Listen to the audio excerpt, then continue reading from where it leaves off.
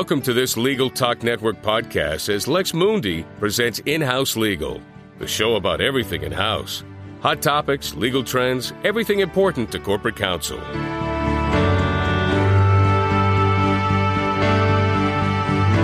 Welcome to In-House Legal on the Legal Talk Network. I'm your host, Tim Corcoran, Senior Consultant with Altman Weil. At Altman Weil, we provide management consulting services exclusively to legal organizations. As an expert in law firms and corporate counsel relationships, I'm very pleased to partner with Lex Mundi and host In-House Legal on the Legal Talk Network. Each month, In-House Legal will focus on you and what's important to you as in-house counsel. Today, we are talking about keeping your house clean, compliance, and internal investigations. Joining us today is Erin Lewis with Baker & Daniels in Indianapolis, Indiana. Erin is a partner in the firm's health and life sciences practice, focusing on compliance and investigation matters. She is also a former Department of Justice Assistant U.S. Attorney and has great insights on today's topic from both sides of the table. Welcome to the show, Erin. Thank you for having me. We are also fortunate to have Rich Korman with us today. Rich is General Counsel and Organizational Integrity Officer for St. Joseph's Regional Medical Center in South Bend, Indiana. Rich oversees all legal, compliance, and research issues for St. Joe's Regional Medical Center, including its Organizational Integrity Program. As in-house counsel, Rich, we are interested in hearing your firsthand views, so thanks for joining us today. It's my pleasure. Thank you for having me. So let's set the stage for today's discussions. We've all heard of some of the high-profile government investigations of leading corporations, but there are quite a few more that don't make the headlines. And these investigations stem from alleged individual or corporate misconduct. Compliance in different industries is gaining traction as corporations invest in programs to not just remedy past misconduct, but to prevent against future misconduct. For example, the healthcare industry, the field where both of you, the today's experts, practice, make use of corporate integrity agreements, which define proper behavior after an investigation. So Erin and Rich, it sure seems like there's increased attention to compliance lately in the business community with increased government enforcement and public scrutiny. What's driving this?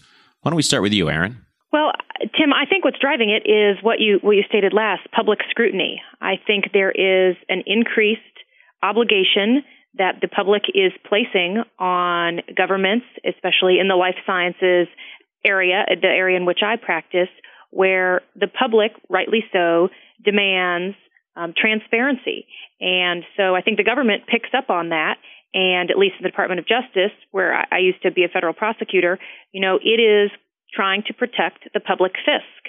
And so in doing so, the public has a right to know what its tax dollars are being spent on and what they shouldn't be being spent on. And I think they're holding businesses, business owners, board members to a higher standard, probably a standard they should have been held to in making sure that there is transparency in business operations, business dealings, and how companies are run and how our tax dollars are spent.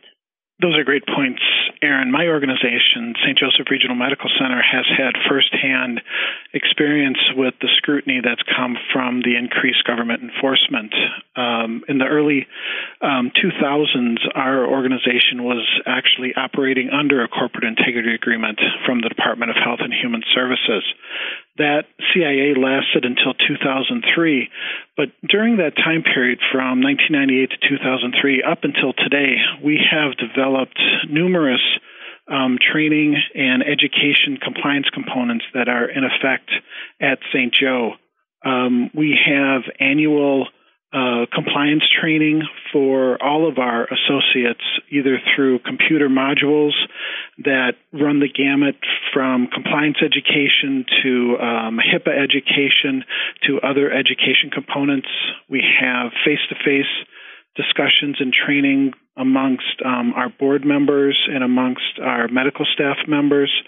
A key component of making sure that your organization is transparent and making sure that the increased government enforcement is something taken seriously is buy-in by your executive management team and senior leadership. At St. Joe, we have this at all levels of our organization. Because of the resources dedicated to compliance and also because of the time that is spent discussing compliance at executive management team meetings, at board meetings, and at other meetings that compliance does come up.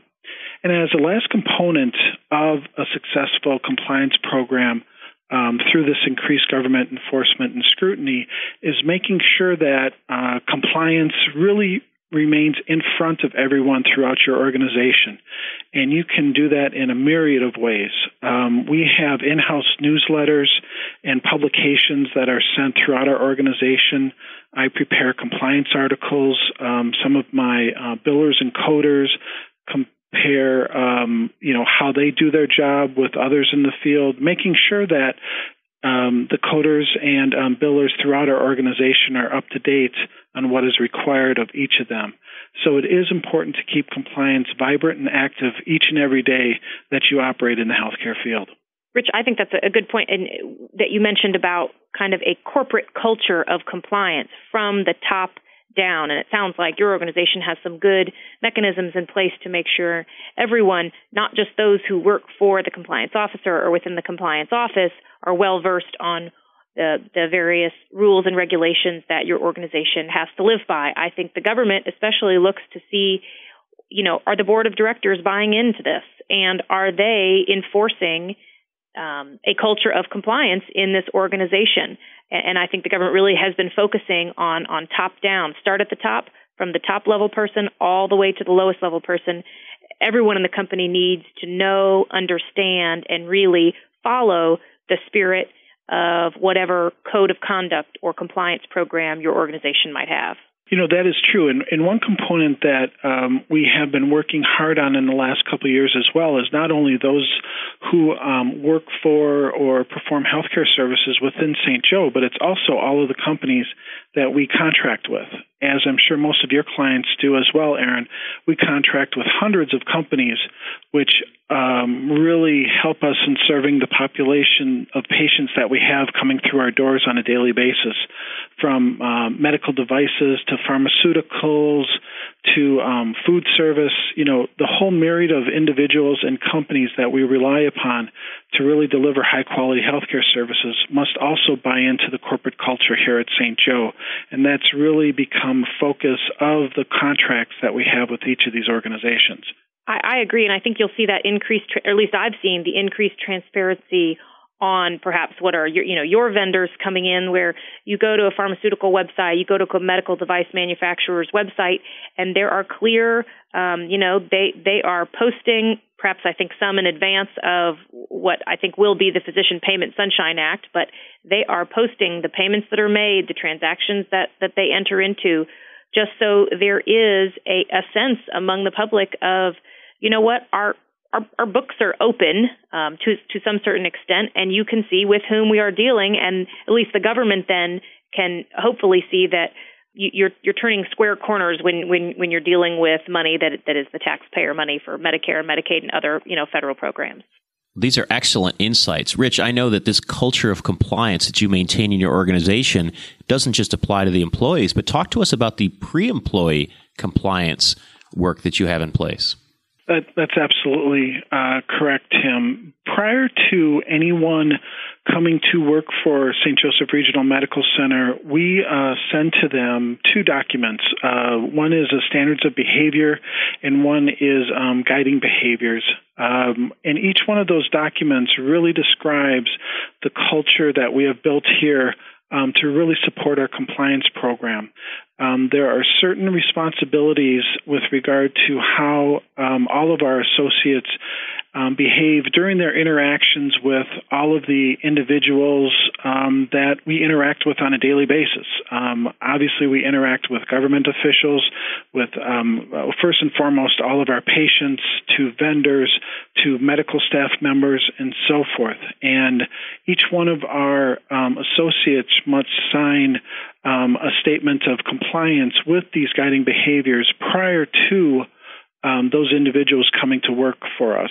And that's helped in really keeping and maintaining our culture of compliance here at St. Joe. Excellent.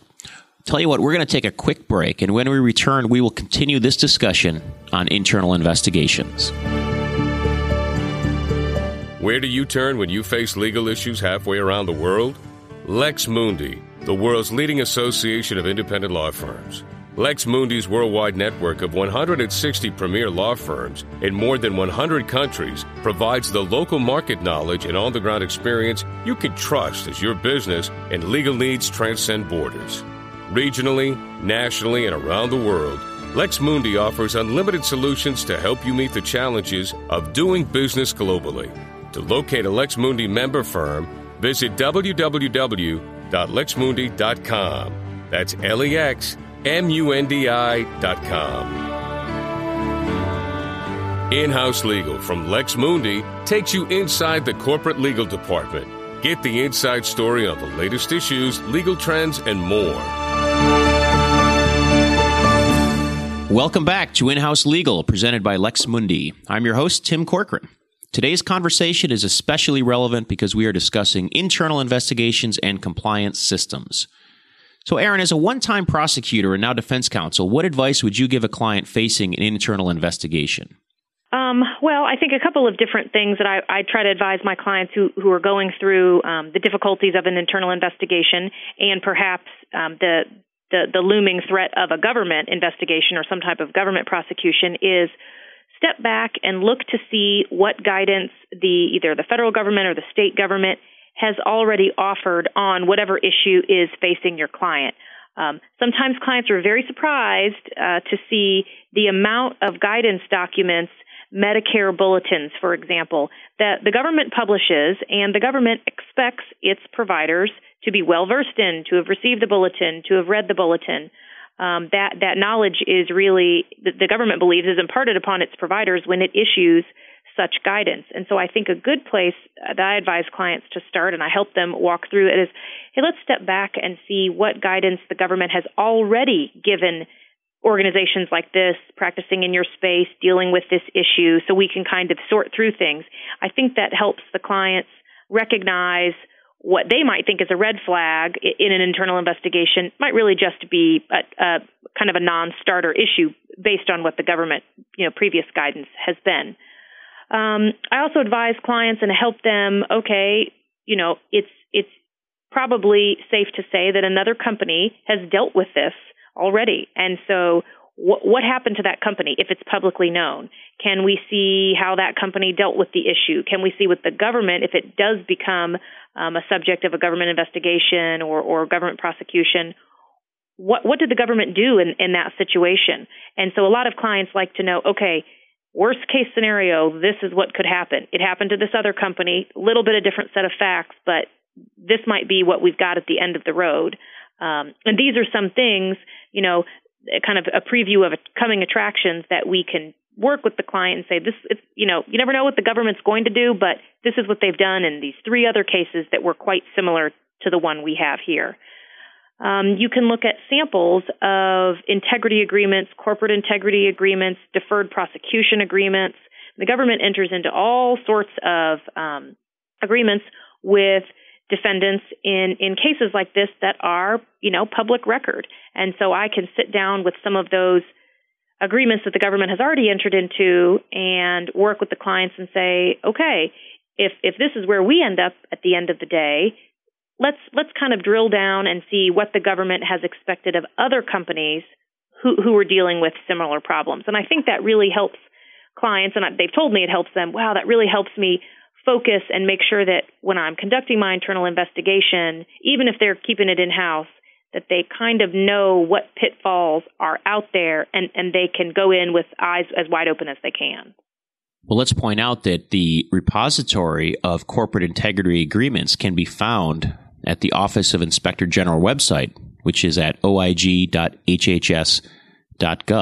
Yes, and that is actually, it's a wonderful website, and the search engine that they use is I think one of the best in terms of you could click on, you want to link to an advisory opinion, which again would kind of be what I talked about earlier. Hey, look what kind of guidance the government has already issued. You could say, I want to search advisory opinions every time the government mentions, and you almost run a Boolean search, and it will pick up all the advisory opinions where code of conduct is mentioned by the government. And so then you can see for as far back as they started posting them, which is I think at least 15 years, they've got this repository online, and the same for corporate integrity agreements.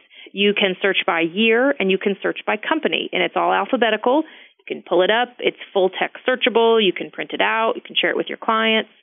So I think the website really has a lot of information on there, and it's a great place for people to start if they want to see some guidance of what are some samples of integrity agreements or deferred prosecution agreements that are available. Well, it sure sounds like there's such a good amount of information out there that an in-house counsel or compliance officer facing these issues for the first time should have every expectation that they can quickly get up to speed on other similar actions and what the remedies were, so that he or she is in a good position to counsel the organization on the way forward. Yes, that is correct, Tim.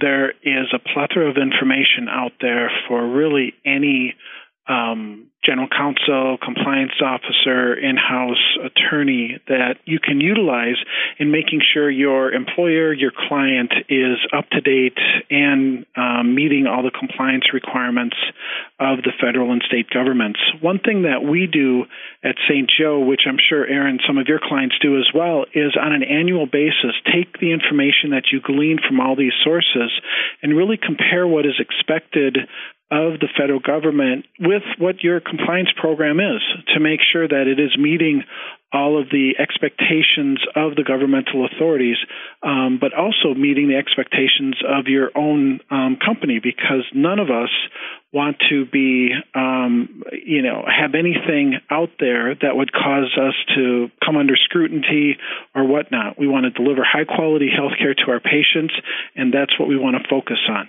I think that's a good point, Rich. And, the OIG for pharmaceutical manufacturers and, they have a sample compliance plan that the OIG is the Office of Inspector General, Department of Health and Human Services, puts it out there. We think this is a good compliance plan. We think if you have a good compliance plan, it should have the following elements. And I know the Pharma Code has kind of adopted that same thing, and for medical device manufacturers, I know some state codes, California has kind of been leading the way, where there are, if you are doing business in the state of California and you're a medical device manufacturer, and I think that definition, unfortunately for some companies, is rather broad, that, they have specific requirements that the state of California would like to see and expects to see in your code of conduct and your compliance plan. So I think a lot of companies are wise to start looking, like Rich talked about, of what other guidance and even examples or templates are out there, because you have a better shot at keeping on the right side of the government if your plan mirrors what they think is a good sample compliance plan. Well, that makes perfect sense. Of course, if the government is suggesting changes and increased enforcement and new particulars that companies need to be mindful of, it's helpful to be on top of that. Rich, I would imagine even now, after the conclusion of the corporate integrity agreement under which you operated, that you still maintain and observe the best practices in the field so that you remain compliant. Is that so? Oh, absolutely, Tim. Absolutely, yes. We work with our national parent company, Trinity Health, to make sure that all of our policies and procedures are up to date, along with all entities throughout Trinity Health. And we do that really through a number of ways. As was mentioned, we go to federal websites, federal government websites, to make sure that what we are doing is up to date with what the expectations are. We work with our own internal organizations. We're all members of those organizations to make sure that best practices are followed. And one important component that Erin had mentioned before is the states as well are becoming much more interested in compliance and scrutiny of healthcare providers, because as the states see their budgetary concerns really rise in importance, they're looking at everyone who they're providing funds to take care of the populations the state are responsible for. And so we make sure that we're up to date on the state requirements as well. So not only the federal government and the state government, those requirements are very important to us, along with private payers as well. Private payers are becoming much more interested in making sure that the funds provided to healthcare providers are used appropriately, and we receive bulletins and guidance from those private payers as well. So there's many information points out there for all of us to be familiar with, and it really is quite a challenge to remain up to date on those, but use what is out there to your benefit because it'll only help you in the long run. And, of course, consult your outside counsel where appropriate. Well, I would like to thank Erin Lewis with Baker & Daniels and Rich Korman with St. Joe's Regional Medical Center for joining us today. We've hardly had time to scratch the surface of this multifaceted issue, so I hope you'll allow us to continue the conversation with you, our listeners, through other media. The Lex Mundi website is open to all of our listeners with literally hundreds of resources for in-house counsel. You can find Lex Mundi online at lexmundi.com or contact me, Tim Corcoran, at altmanwile.com/Corcoran. Thanks for listening today to In-House Legal from Lex Mundi on the Legal Talk Network. I'm Tim Corcoran from Altman Weil, and I look forward to speaking with you again.